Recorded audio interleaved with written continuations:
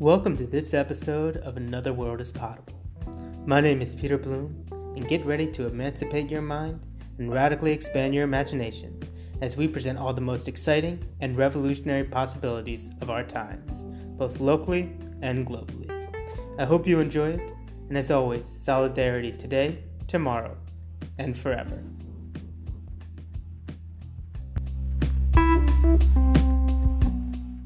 Looking out the window like Malcolm. Just when I thought this culture was open, they go and doubt them. Fuck them in the town, spit ice, skip jewelry, Molotov cocktails on me like accessories. Welcome to a new episode of Another World is Potable. Today we're going to be doing something quite different and something that I'm really excited about, which is I'm going to bring back two, I would say, the theorists and public intellectuals that I am most influenced by and that I think are doing some of the most exciting work, which is Vanessa Wills and George Mayer. And I wanted to bring them on not only because it's always great to have them on and to hear their thoughts, but because I thought it would be very interesting to have this as a conversation about the relationship between a world without police and abolitionism, how important that is, with a discussion about what would, as we think about revolutions and really systemic change, that mean for how we deal with people who are elites that are going to cling to power and in many ways are doing things that, I think in a different context are legitimately criminal, such as hoarding wealth when people are starving. And I wanted to bring them both on because I think they will have really interesting things to say individually and to each other. So, Gio and Vanessa, thank you both so much for coming on. Yes. Yeah, I'm super happy to be back on. So I wanted to start, maybe if it's all right with you, Gio, because you have you have 3 new books out, which is incredibly impressive. But I wanted to start with the one of them, which is a very important book that's come out, which is A World Without Police. And this is a fantastic book on every level. But I was interested because, there's a certain sense in which you make a very strong argument about why we don't need police and why it's not just about reforming police, but it's actually giving epistemologies and logics that even would make policing necessary or seen as a solution when it's really the problem. But without giving away too much of the plot, so to speak, I know that you've both, you've been someone who has, been involved with kind of not just radical but revolutionary movements and studied them. And you've seen firsthand the ways in which, I don't want to put words in your mouth, so please tell me if you think I'm wrong, but that, elites don't necessarily like to give up power that easily. So when you were writing this and as part of this thing, how did you kind of think about this in terms of creating a revolutionary movement that moved away from policing as a social principle and social practice with a recognition that there will still potentially need to be, as history shows, revolutionary forms of justice? Yeah, no, I think you put your finger right on an essential question. And one of the things that I, wanted to do in the book is to, really insist that abolition is, first of all, a movement, rather than an ethic or a principle abstractly understood. It's a movement. It's a living movement. It's a dynamic of struggle. That means it's a movement against. Of course, that's built right into the name. We're trying to tear down institutions, which means targeting them, counteracting them, weakening them, and trying to replace them. But much, sort of abolitionist literature has come to focus on the replacement, on the alternative, at the expense of, I think, the strategic question of struggle. And so I really wanted to center that question, to think about not only what a world without police would look like, but also how do we get there? How do we target police power? How do we fight against it? And how do we build something different? This all raises, I think, as you all know, very old questions about transition, questions about the sort of fraught question of the dictatorship of the proletariat, which again, is just code for, what is it that we do in the meantime as we fight against what are incredibly ferocious enemies, and we need to, resist this idealism that, as soon as we kind of withdraw old institutions, that the world is already prepared, for a revolutionary alternative. We need to understand that this is a long struggle, and it's going to be a ferocious struggle. And how do we carry out that struggle is one of the main questions. Mm. And Vanessa, I want to bring you in here, if that's all right. I mean, as someone who's not only, a very serious activist and also a kind of theorist of radical movements, but a distinguished moral philosopher. What do you think these kinds of questions, which are, as I think both a living movement of abolitionism and a demand that we actually begin to create not just new organizations and institutions, but new frameworks for justice. What do you think this means for how we think about morality, for instance, and particularly how we think about what constitutes moral action? So, for instance, do you think that there is a way in which we have to begin separating, the idea of, morality for the 99% and morality for the 1%? It's interesting. So there's one line in the manifesto that I come back to often about the question of morality in Marxist theory. And Marx and Engels write that to affect the kinds of social transformation calling for will require, quote, despotic inroads on property. And I always think that's such an interesting choice of phrase. People don't often own ends, right, as despotic. And so the question is, what reflect that term? And they do so, as they often do, irony.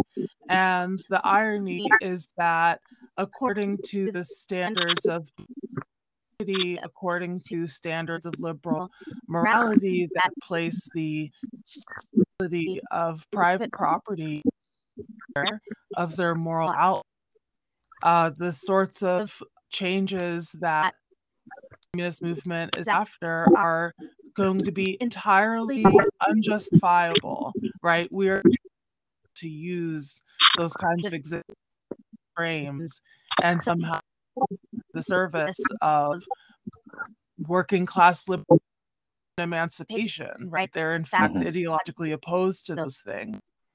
So then the question is, well, on what basis of changes? Of course, we're talking about changes like seizing the means of production, right? Like actually making have the things that they need to survive, and more than that, to flourish and to develop various capacities and interests. And so the question is that the sort of thing that even stands in need of any communication? Some Marxist theorists say no, right? That what Marx is up to is just abandoning the idea of morality altogether. I think it's a little bit more that, and I think that at least in terms of context of remaining society, right? Even the initial revolution, the aftermath is still going to and be a class society. It's just going to be one where you have a dictatorship of the proletariat, a dictatorship of the majority. And I think that also speaks to the question of what could justify the proletariat over society in such a case. And the answer is that it is genuine democracy, that it is self-control, that is the real sort of initial glimmer of what it would be like for human beings not to be alienated from potential to author their lives. And I think that's a really important point as well, that in a sense, when we look at the elimination of policing, what we're really looking at in a certain world is ways in which we don't actually have mass democracy and genuine existential ability to control either our social relations, our economic relations, or our personal lives. I'm wondering, in a certain sense, and I'll kind of open this up to both of you. I mean, when we talk about this, I mean, one of the aspects is that, to a certain extent, there's a question of violence and what the role of violence could or should be in these discussions. And policing is in a large part about institutionalization of violence. And then in a lot of the discussions that have been happening now with brutality is saying legitimate versus, illegitimate violence. And I am wondering, in a way, is there a sense in which we can actually talk about moral violence in a revolutionary vein? And how would we be able to do so as part of this kind of emergent and resurgent living abolitionist tradition? Yeah, I think that's an amazingly good question. It's a question that, reveals the absolute poverty of liberal thought, right? Liberalism is incapable of thinking violence, despite the fact that it is built on and relies on violence every day. It has to constantly kind of, attempt to hide that violence, banish it from politics, banish it from playing an active role in political life. And it also has to sort of simplify and homogenize that violence. This is something I talk about in my dialectics book, just the fact that you've got, this category called violence, and yet, the violence of an institution upholding hierarchy and inequality and white supremacy is understood to be categorically the same as the violence of liberation. And I just think those are very different things. They're different categories, and we can't try to understand them under the category of the same. And one of the questions is, what do they do? What do they accomplish, and toward what ends? What sort of self-creation do they facilitate? What kind of liberation are they a part of? So you've got this question of how is it that people, through things that we might call violence, become new kinds of people, build new kinds of societies in more liberatory, more egalitarian ways. That qualitative question is really, the essential one. And I think it connects precisely to the question of morals and the question of ethics, because trying to build a more egalitarian world is in and of itself an ethical and moral endeavor, right? We're not, that shouldn't be hard for us to understand, but we're just sort of like straitjacketed by this liberalism that says anything that's outside of the legal order is wrong. Anything that can be understood as violence is wrong. And that makes things really impossible. And precisely what I think Vanessa was describing, you see it in Venezuela, and you see it in many other places where there's an attempt to transform the institutional order, which is always a question of violating the norms of legality, right? In Venezuela, you have a liberal democratic state, a traditional state, and yet you also have a communal state. You have communes, you have grassroots democracy, and the two don't fit together, right? One is technically illegal, and this is what the Venezuelan opposition would always say. They would say, what you're doing is illegal. And then, movement, organizers would say, yeah, but what we're doing is justified, right? And these are just very different ways of justifying, political organizing and political work that I think are ultimately incommensurable. The same question arises when it comes to, constituent, and it comes really to a head in this question of like constituent reform, right? When you call together a constituent assembly to rewrite a constitution, you're giving that assembly, by definition, the ability to wipe away the existing and to create the new. And that's how constituent assemblies always work. That's how the US Constitution was established, right? Out of nothing, out of thin air. And yet we try to erase and conceal the fact that that is within the capacity of human beings to recreate and rewrite those institutions. It's always an illegal, extra-legal gesture. And it's very often a gesture that's understood as or accompanied by what we would call violence. Mm-hmm. And Vanessa, did you want to comment on that as well? I agree with all that you. I'm put in mind of Biden to the protests of the and of the spring of 2020, and his said numerous times that there's no excuse for violence, and I'm amazed. Interesting. This is a very novel position from one of the architects of state violence, and it's curious. So, like, even when we talk about violence, you know, I agree with Gio. This kind of sometimes it's an equivocation, violence, oppressive violence, and liberatory treated as though they're just the same. Sometimes as though the latter.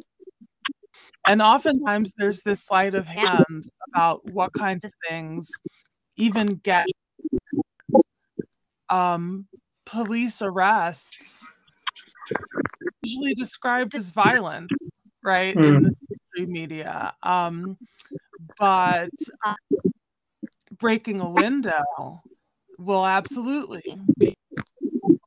And so it's a that has this kinds of words to get into like some philosophy of language. We're philosophers, so, but like if I say murder, right, it comes, moral valence comes with it, right, in a way that with killing it doesn't.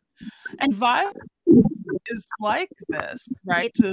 Violence is a kind of violation, right? It's an encroachment of the private sphere and the privacy of another.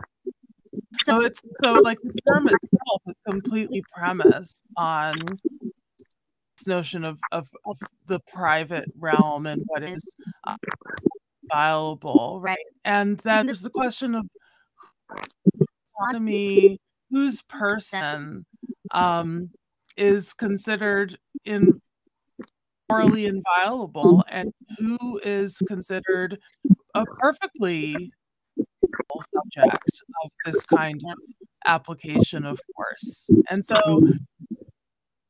when we talk about violence, I think it's these are some, right, whose use of force even counts as a violation and who is just of this kind of encroachment.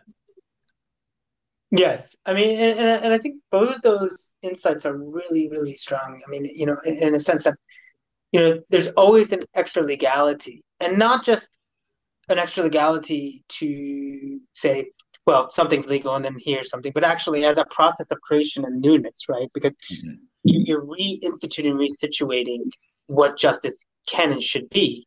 But then it's also a reframing and refocusing of who is the subject of violence and who isn't, right?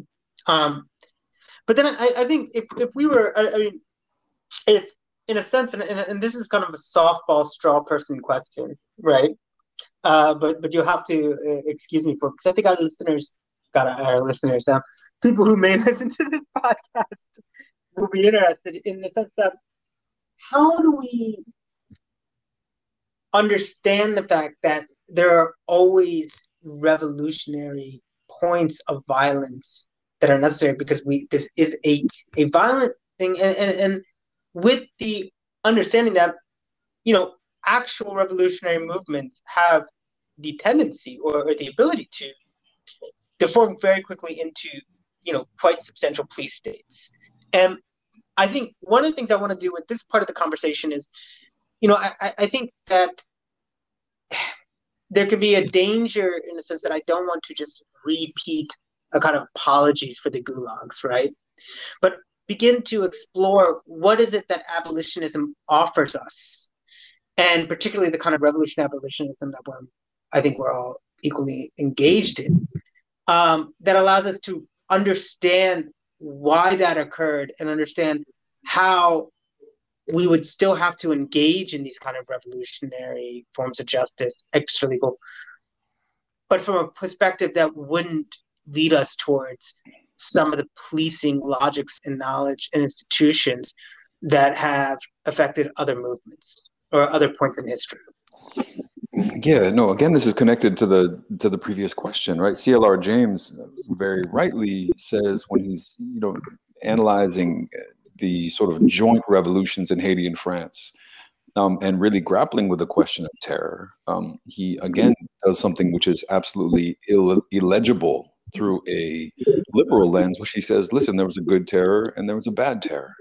He's like, the good terror was when the violence was directed upward against the enemies of the people, and the bad terror was when that boomeranged back onto the grassroots, when the leadership became alienated from the masses and threatened by them, and then ultimately sealed its own doom by attacking its own base, right? And so at the same time, he's recognizing the possibility of these two, the connectedness possibly of the two, but at the same time, but he's distinguishing them, right, in a way that we need to do. And again, this does get to the question of what do we do in a context where we are fighting a legitimate struggle, but our enemies are violent, are ferocious, will not give up easily. This is why Fanon says that decolonization is necessarily violent, not necessarily because because we want to build a world of more violence, but because our enemies are not giving up, first of all, and because the subjective transformation necessary for a world of freedom requires that people struggle, right? So both of those pieces are absolutely essential to thinking through these questions. And so I think it is a crucial question for us because we do know how these logics are recreated. Again, the question of the dictatorship of the proletariat, and I'm very much I'm a Leninist of state and revolution, right? Which is to say that we are on the one hand fighting against those who would simply use the state and use its violence as is. And we're also fighting against those who would refuse to do so, right? And I think that's a question of refusing to engage in the actual struggle necessary to win. This violence can and must wither away, and does so, again, in terms that directly parallel what we understand about abolitionism as a movement today. What does that mean? Insofar as the police are obsolete, we don't need police, right? And so what Lenin was saying was, insofar as the state is obsolete, it will cease to exist. But that requires the transformation of society. That requires the elimination and abolition of the inequalities that structure our society. We will have police as long as there is class, race, gender. There will be someone there, guarding, patrolling those boundaries and those divisions. And so this process of withering away could be an incredibly long one, and we need to be on alert as to what that looks like and how these new revolutionary states can harden, right? And there are aspects of this happening in Venezuela. It's and of course it happens elsewhere. That's not to say that the struggle is lost, but we need to be very attentive to the ways that, as Vanessa said, the question is one of democracy. The question is one of the exertion of force from below directly through community struggles, through organic relationships, versus a professional force sitting above society, as Lenin puts it, exerting that force downward. Mm-hmm. And in that sense, like Vanessa, I mean, would you also kind of be able to begin thinking about how this would lead to new philosophical understandings, or new perspectives, or I don't want to say new, but a different type of moral philosophy that did take into account terror as something potentially legitimate, good terror versus bad terror. And also, as I think it's been said, that allows us to be, on the one hand,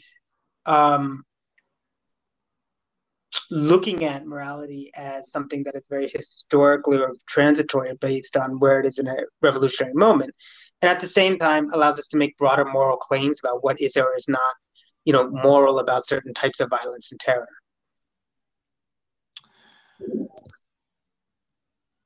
I'm thinking. Yeah.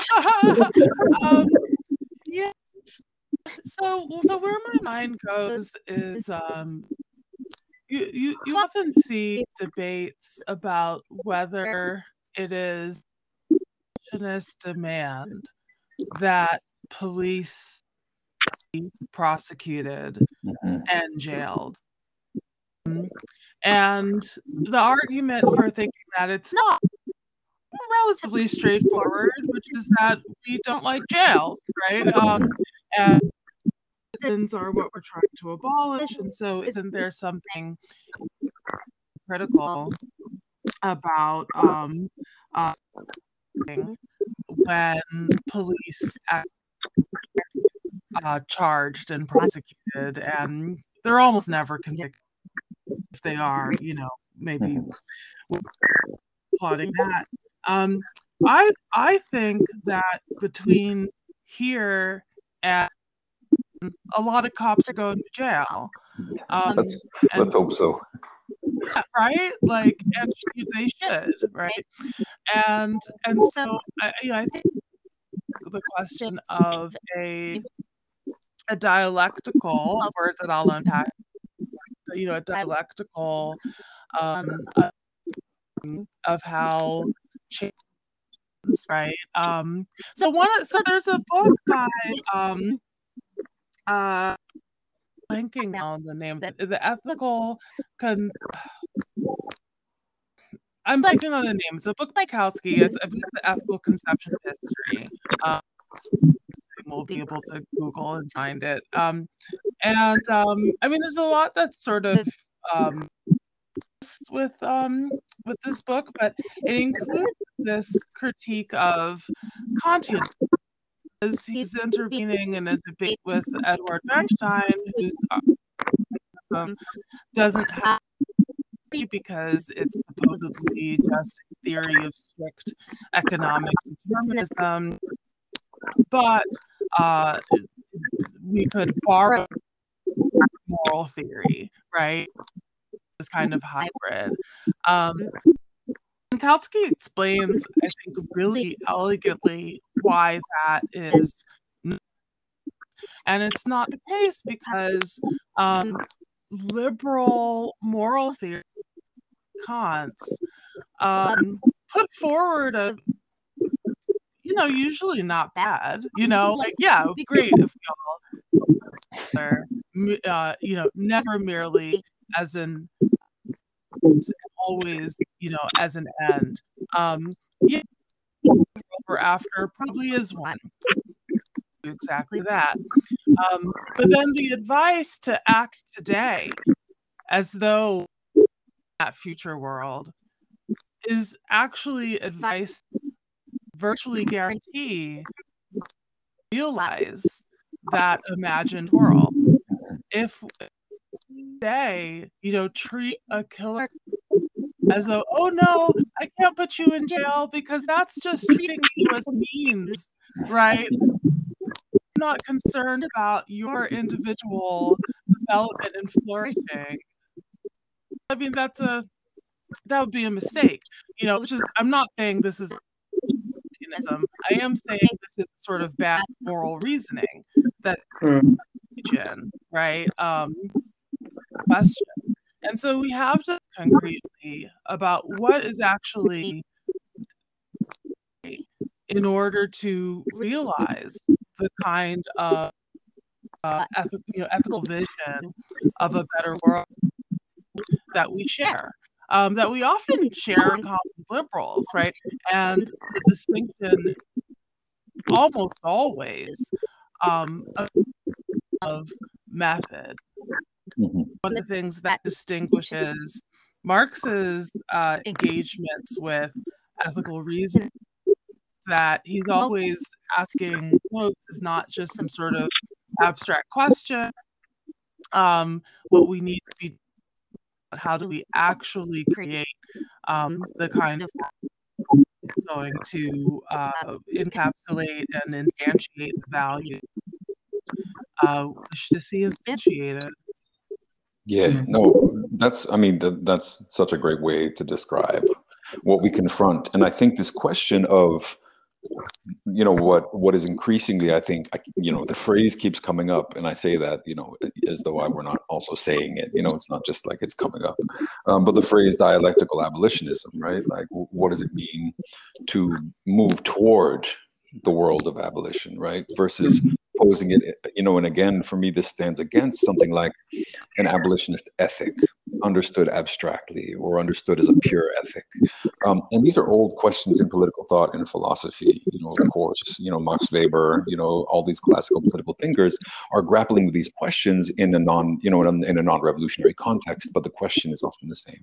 But concretely speaking, this is, exactly what Vanessa was just describing, is something that racks the movement, for abolition, right? And something that needs to be discussed and dealt with, and we need to have a better and a clearer position on.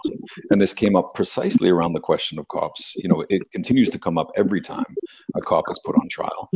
But the organizations that I was a part of, we were grappling with it back when Oscar Grant was killed by Johannes Messerli, and when the movements in the streets, fierce movements that through a series of rebellions over 3 different days in the course of a month, forced the arrest of Johannes Messerli, forced him to be put on trial and charged, resisted and rejected him being released on bail, and then continued to resist and keep that pressure up in the streets. And in so doing, showed their power and built a movement.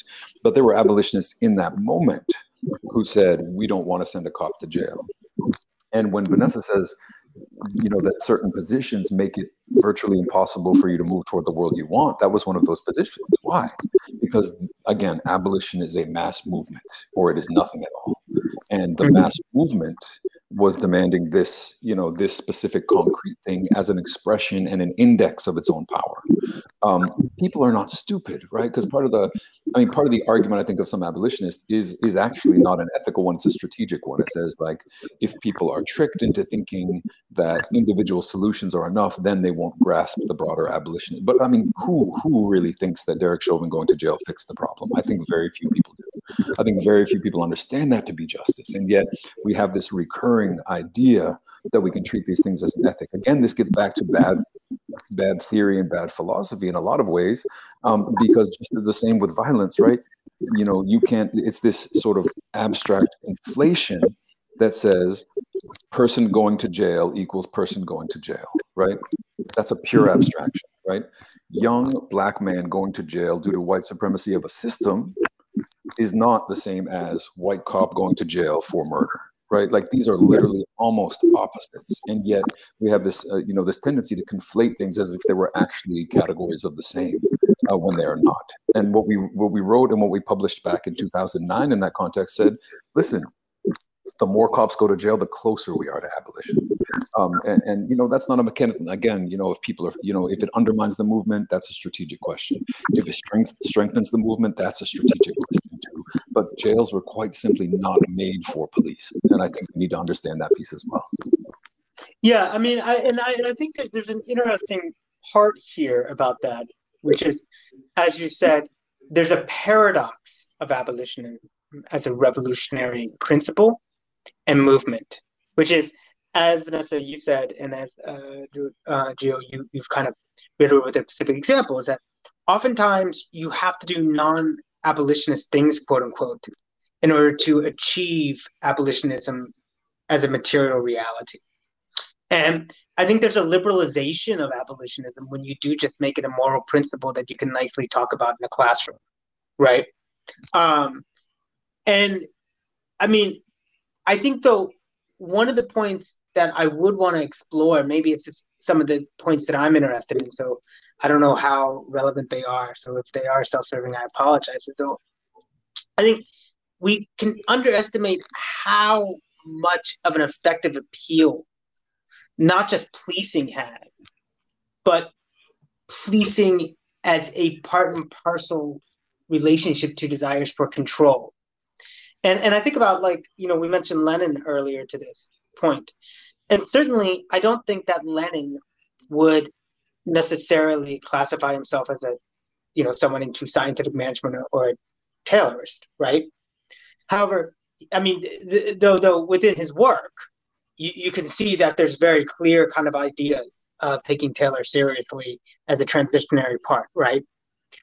And yet you can still feel, I mean, at least in the reading, a real desire, like, gosh, you know, wouldn't it just be so amazing to be able to control labor, you know, to make it scientific, to make it, and really, what is scientific management but policing at an organizational level of the economic, right?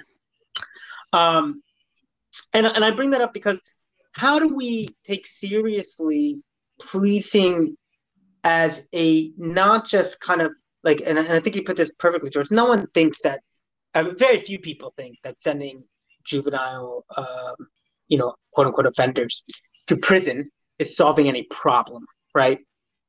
But I would say that, one of the efforts is to get rid of this sense of, that we can just quote unquote clean up our streets, right? That we can somehow use policing, whether it's in the economic or political level, to solve our problems, right? Like, how do we get rid of that at a level of not just rationality, but really, if I can, kind of psychic enjoyment, right? I think there's a real sense of security that comes with that, a real sense of, even when we know it doesn't make sense, it makes sense to us on an emotional level.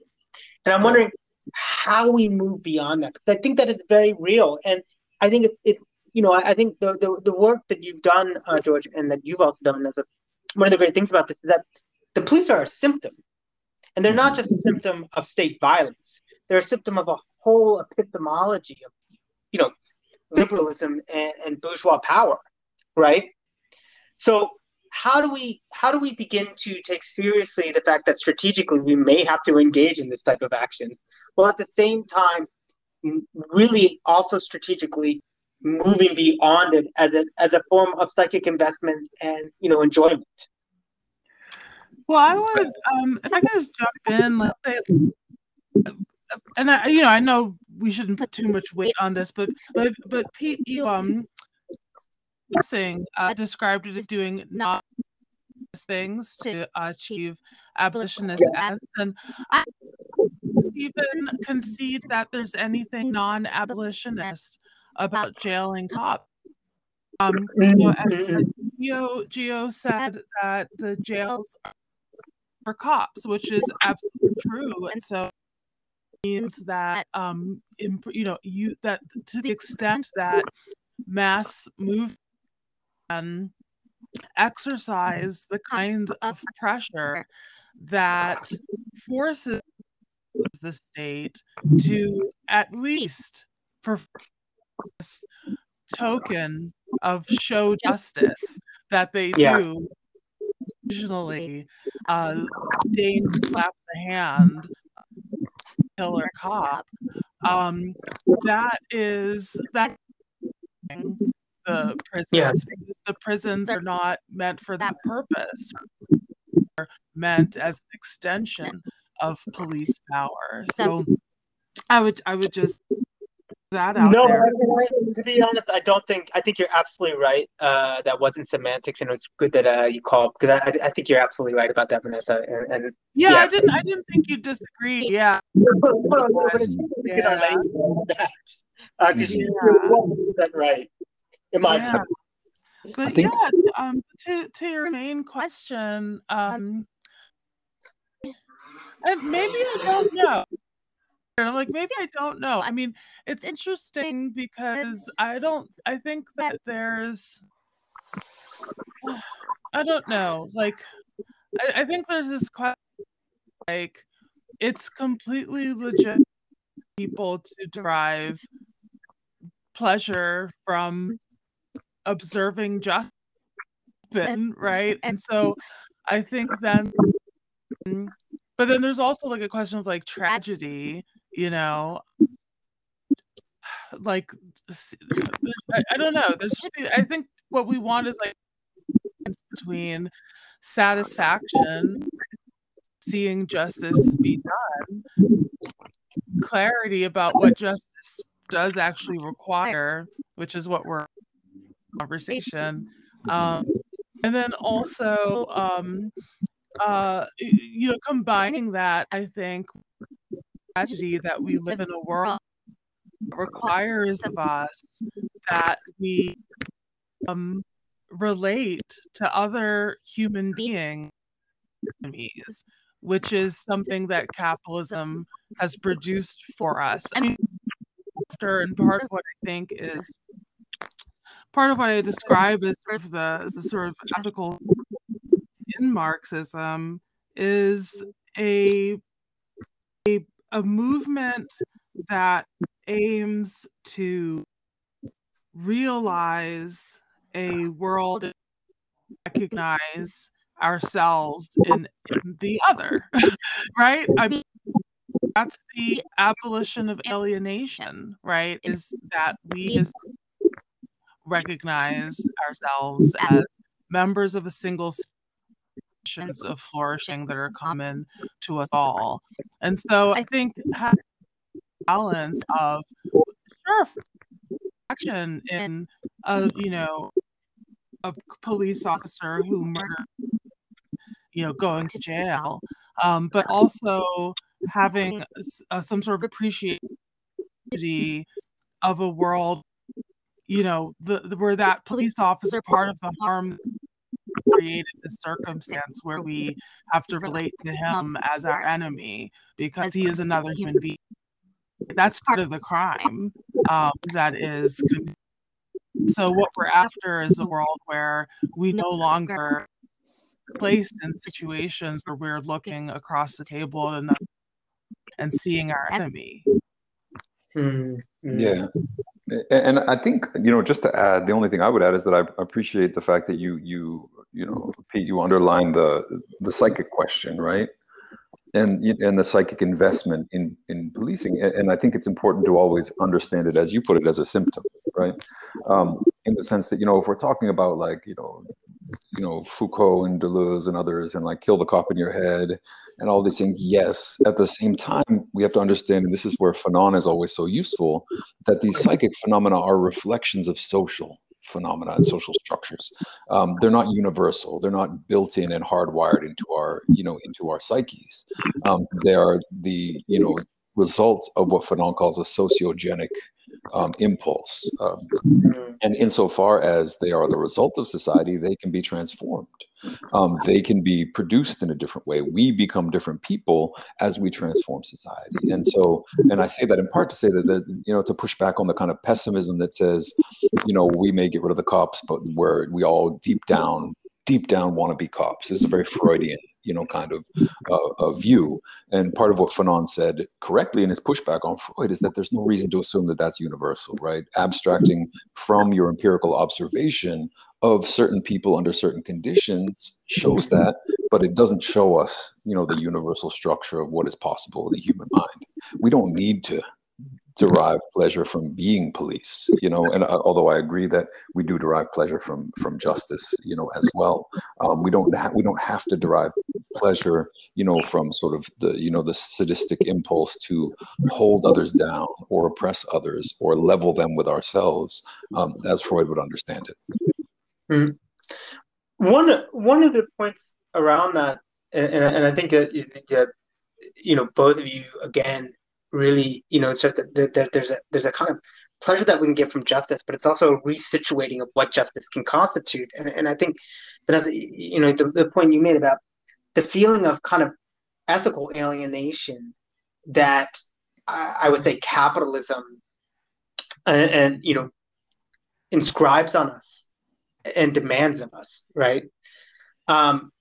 Is real and serious. And I also think, George, the point as well about that, that the kind of that the psychic investments that we have, right, is always based on a traumatic relationship with social conditions.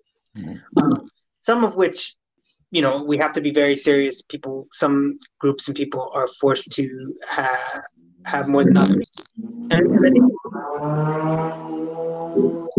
the question I have, which is, I think, really wonderfully, Jordan, you put this notion, and I think it's in your book as well, implicitly, just throughout that, that abolitionism is a living movement, right? And it's something I think about a lot, and I know that others who are engaged think about it, and it's something that we don't talk about enough, which is to what extent can those outside a particular context, but who still are committed to these movements, actually talk about what constitutes really serious, revolutionary justice, and really seriously engage with discussions that are happening on the ground about, whether this is a strategic abolitionist move or not. And I bring that up because I think on the one hand, it's very easy to disassociate and say, well, you should just support anything that's happening in terms of trying to present to promote these movements, right? And that if you're not there, you can't really, if you're not on the front lines, you can't really speak to that, right? But on the other hand, we are trying to build something that is both local and internationalist. And there are serious questions about what do we learn from context? What do we learn from each other? What can we actually share with each other? And that, if in a sense abolitionism is a living movement, so is abolitionist morality a living thing, right? I wonder about that a lot because I do think that, in a certain part, if the left has in the past at points, had issues of like wanting to apologize for things that they should be on the front lines of denouncing, and denouncing in a way that is actually part of a revolutionary strategy, as opposed to, just giving into, kind of liberal apologism or, I think one of the things now is not knowing how and when we can speak to each other and as part and parcel to movements of shared struggle that are often happening in different places. So I'm kind of wondering about that. Like, how do we speak to each other about this, particularly now that we also have real-time communication that allows us to know what's going on in a very interpretive way, obviously, right? So, I mean, what, I know, for instance, George, you're very involved in both what's happening in Philadelphia, but also in Venezuela. Like, to what extent do we share these types of knowledges? Can people in Philadelphia speak to someone about, in Chile, for instance, what's going on, right? And say, this is what we're learning? Or do we just have to support any and all that's happening from the ground? I mean, that's a great, complicated question.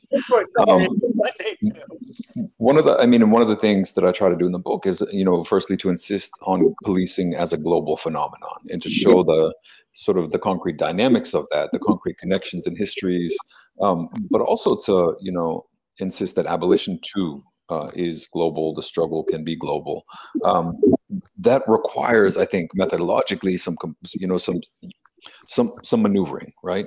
The police do not operate in exactly the same way in every location on earth, or things that are called the police, right?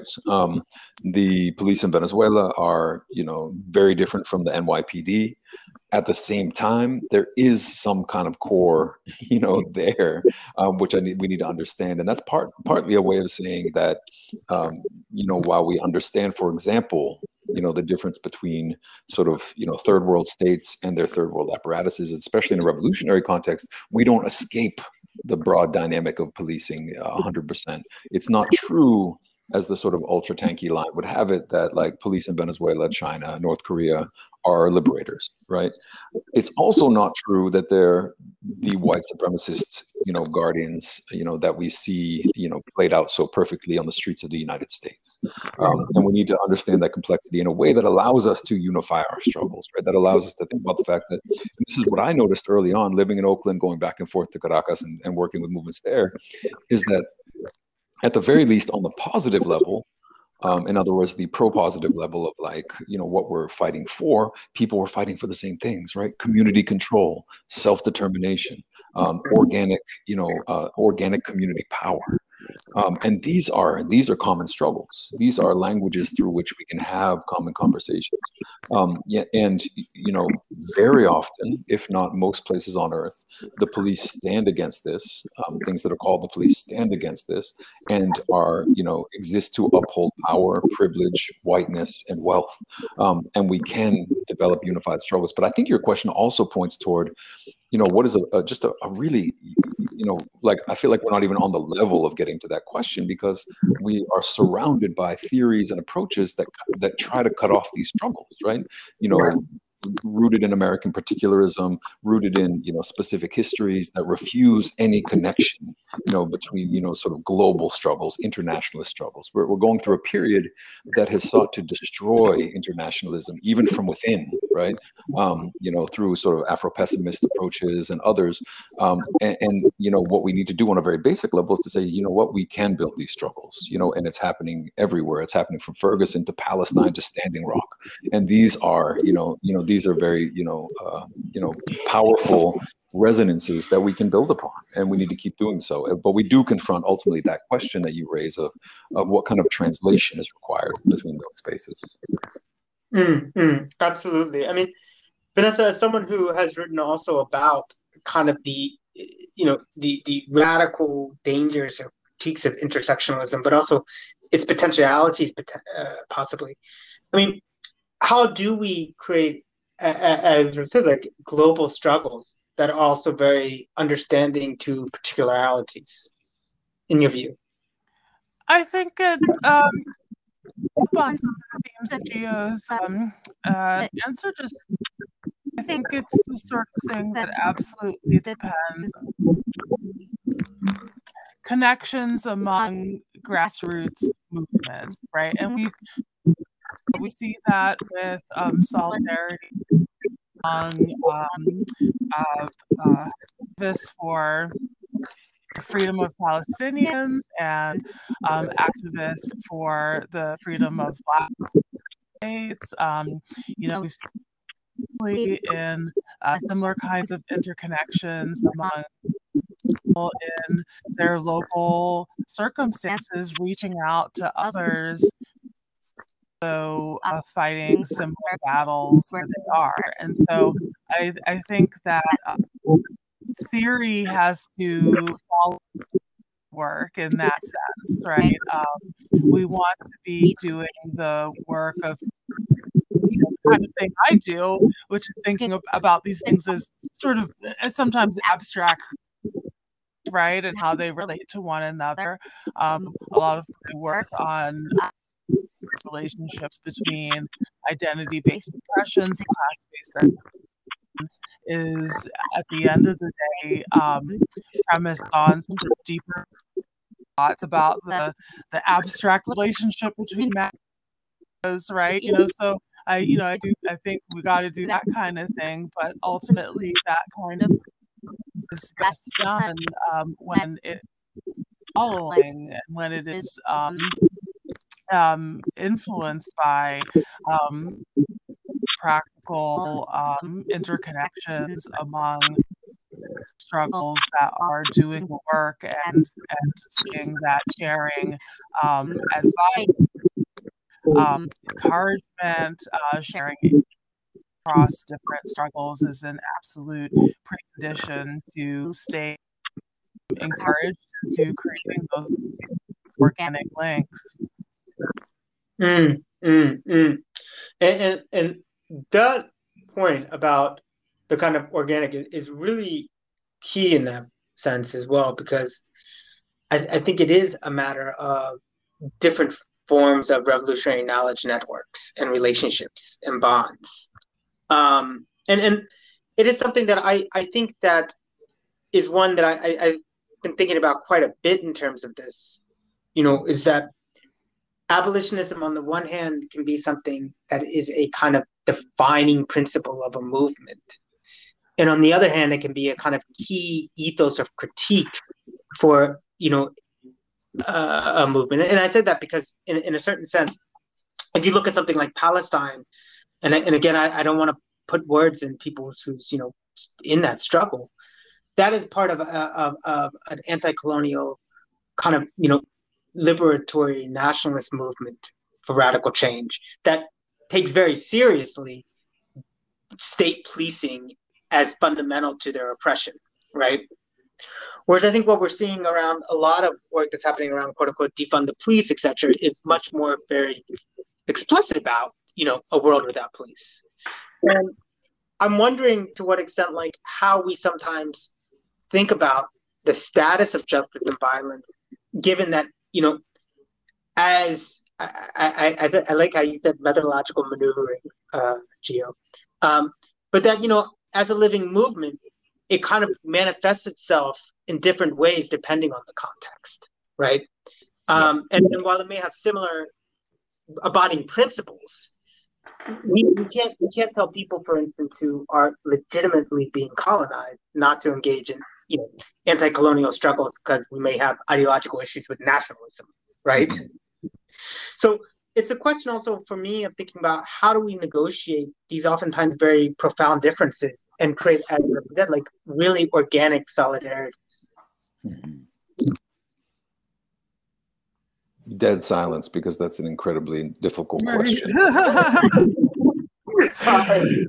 Yeah, no, I mean it's an essential question. Again, we need to be building them. We need to open. I mean, again, as people operating, and I say for Vanessa and I in the U.S., I think part of the task is like we need to make sure that our movements are open to that from the very beginning, right? Because I think one of the challenges we come up against today is that people are trying to close off those venues for solidarity. Then you have the question of translation and comprehension, and the comprehension of that relationship, which again, between here and Venezuela is very complicated because it's like, again, it's like we're walking this line between kind of, tanky MLs on the one hand and liberals on the other, where, we are capable of engaging in some level of judgment about what's going on in Venezuela. We are obligated to judge, right? We can't simply say, no, what I do is anti-imperial, therefore, we leave that to them on the ground, because we do need to engage directly with people, and we're always choosing who we engage with. If we take a purely anti-imperialist line, for example, you are tacitly saying the state gets to choose how the revolution plays out, right? And you're explicitly saying that other sectors, other revolutionary grassroots sectors, maybe are not, you're not going to uphold their desire to play a steering role in that process. So it's not as easy as opting out of that, right? We need to be engaged in some level of judgment. We need to build those relationships directly as much as possible. We also, at the same time, need to be humble about the fact that we are literally not the ones making that process, right?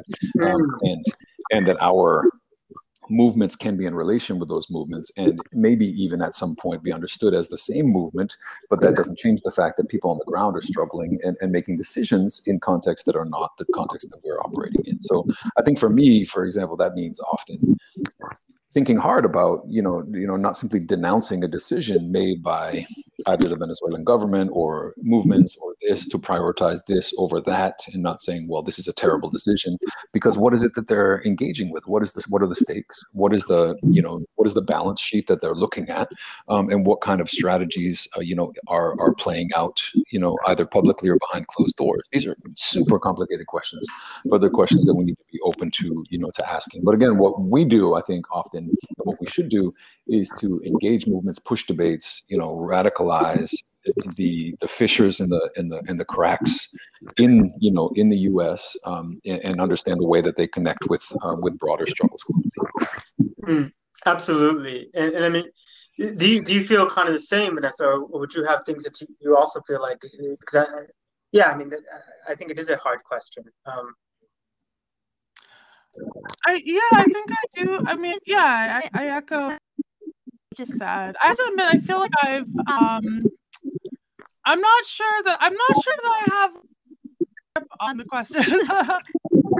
And so the thought is, what do we need to do to help to actually encourage the kinds of links that we think are necessary? Way of distilling it. Yeah, absolutely. And recognizing that each of them come with their own, I think, context specific factors and scenarios. Yeah, I would absolutely echo the observation you made. I think, one experience, very much a pre-pandemic. I was teaching in Munich for 4 months in 2019, and one of the things I was doing was teaching race, class, and gender, and largely influenced by of race and race theory in a U.S. context. And so, but I think only was from the U.S., right? Most of them, of course, were from Germany. Many were from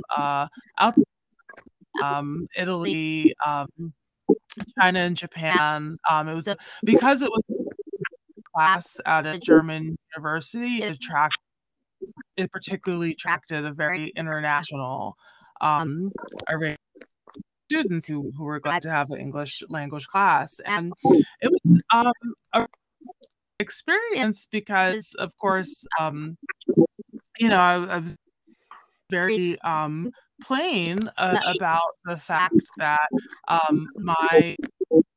most of my training is in the US, most of my life experience is in the US, and most of my familiarity work on these questions is done by people writing about the US context.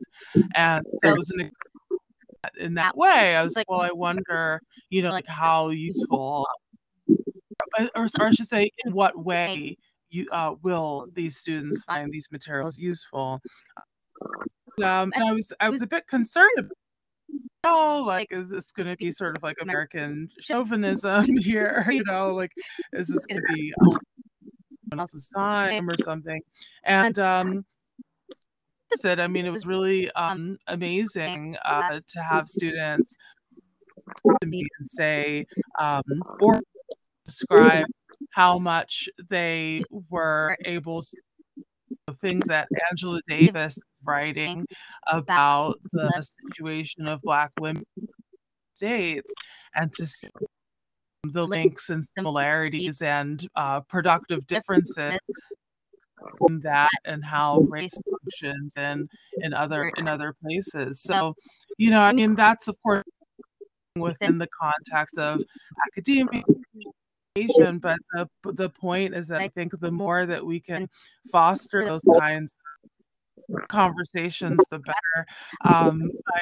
My work with Spectre has helped me get into more of those conversations, working around the world on different liberatory and revolutionary projects, and it's all extremely fascinating and productive. So I a lot, we can be sort of like materially supportive of one another's struggles, but also just making time to talk to one another and listen. No, I think that's important, because certainly I think all of us have had these inspiring moments as teachers where we know that we've created space of real radical exchange and learning, right? And I guess, going from the broader to the particular on that, I have a question, because both of you have spoken about, that you are in the US context now, and I think it's one that a lot of people internationally would be interested in. And I think it's also because it's something that speaks to broader global struggles and issues, which is, how should we think about the kinds of emergent ethno-nationalist, populist, white supremacist violence that is happening from the far right now? And I bring that up because there is some that have kind of completely disavowed and said, this is just kind of like astroturfing, and it doesn't represent anything more than, the kind of weaponization of the most regressive forms of white privilege coming, and histories of systemic violence and racism. While others, I think, have said this is totally nothing to do with anything leftism, and certainly we should be engaging in anti-fascist violence. But kind of the final question is, like, does this actually though speak to the fact that if you don't allow for serious kinds of justice in an unjust system and these types of things. That this is the kind of things that emerge, and it's up to the left to actually direct it in ways that are serious and that are for progress and not for, bad terror as opposed to good terror.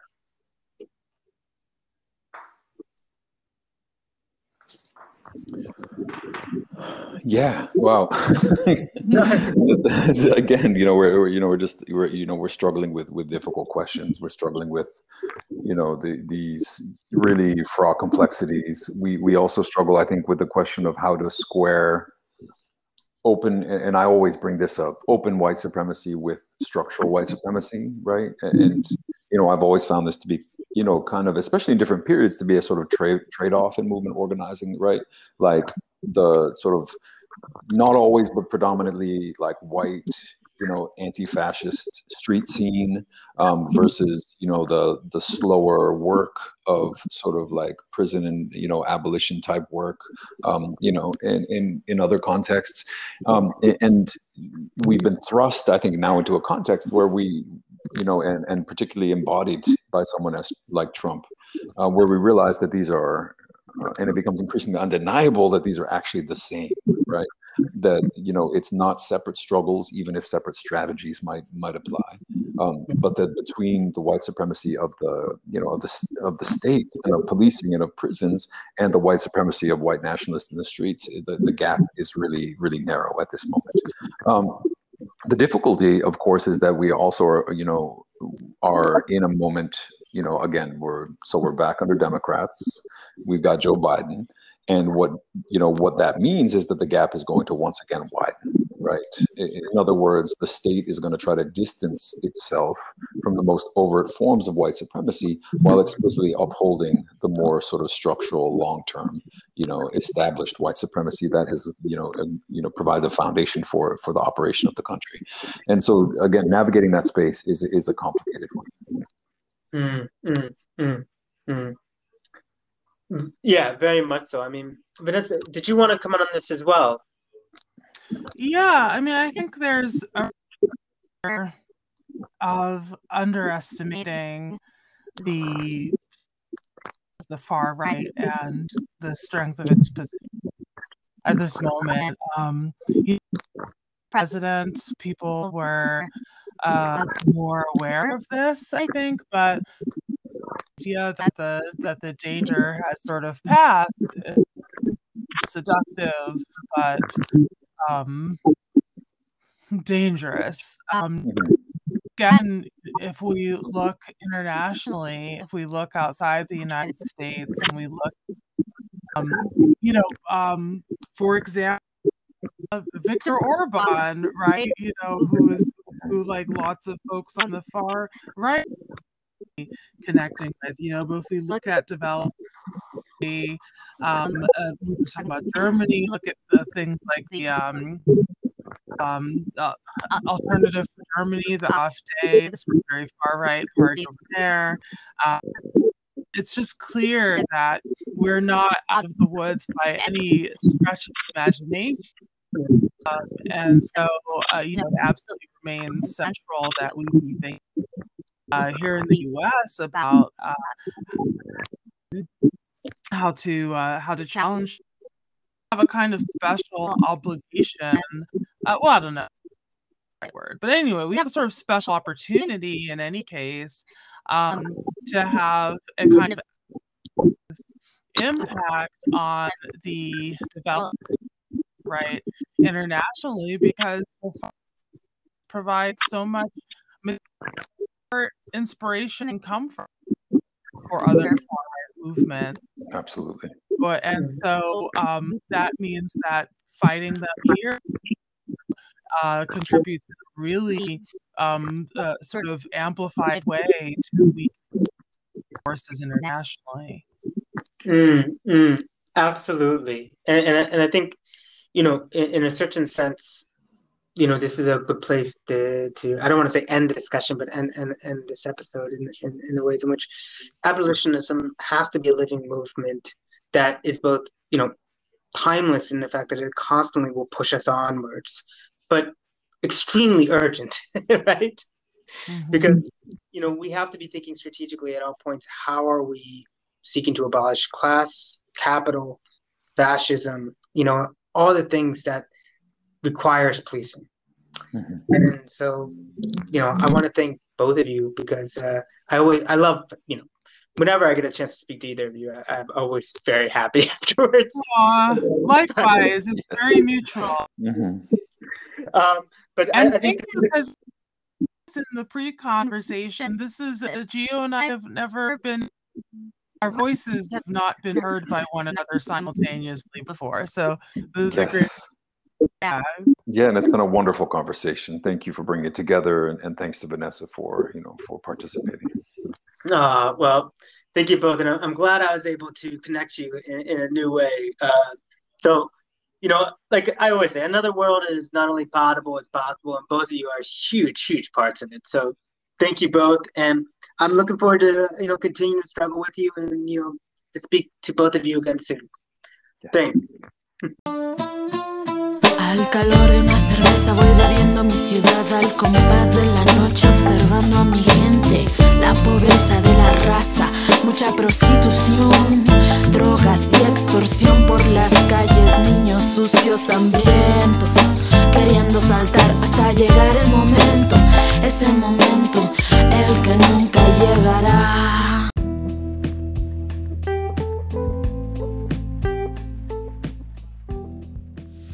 Thank you so much for listening to this episode of Another World is Potable. My name is Peter Bloom, and remember, until next time, another world is not only possible, but happening right now.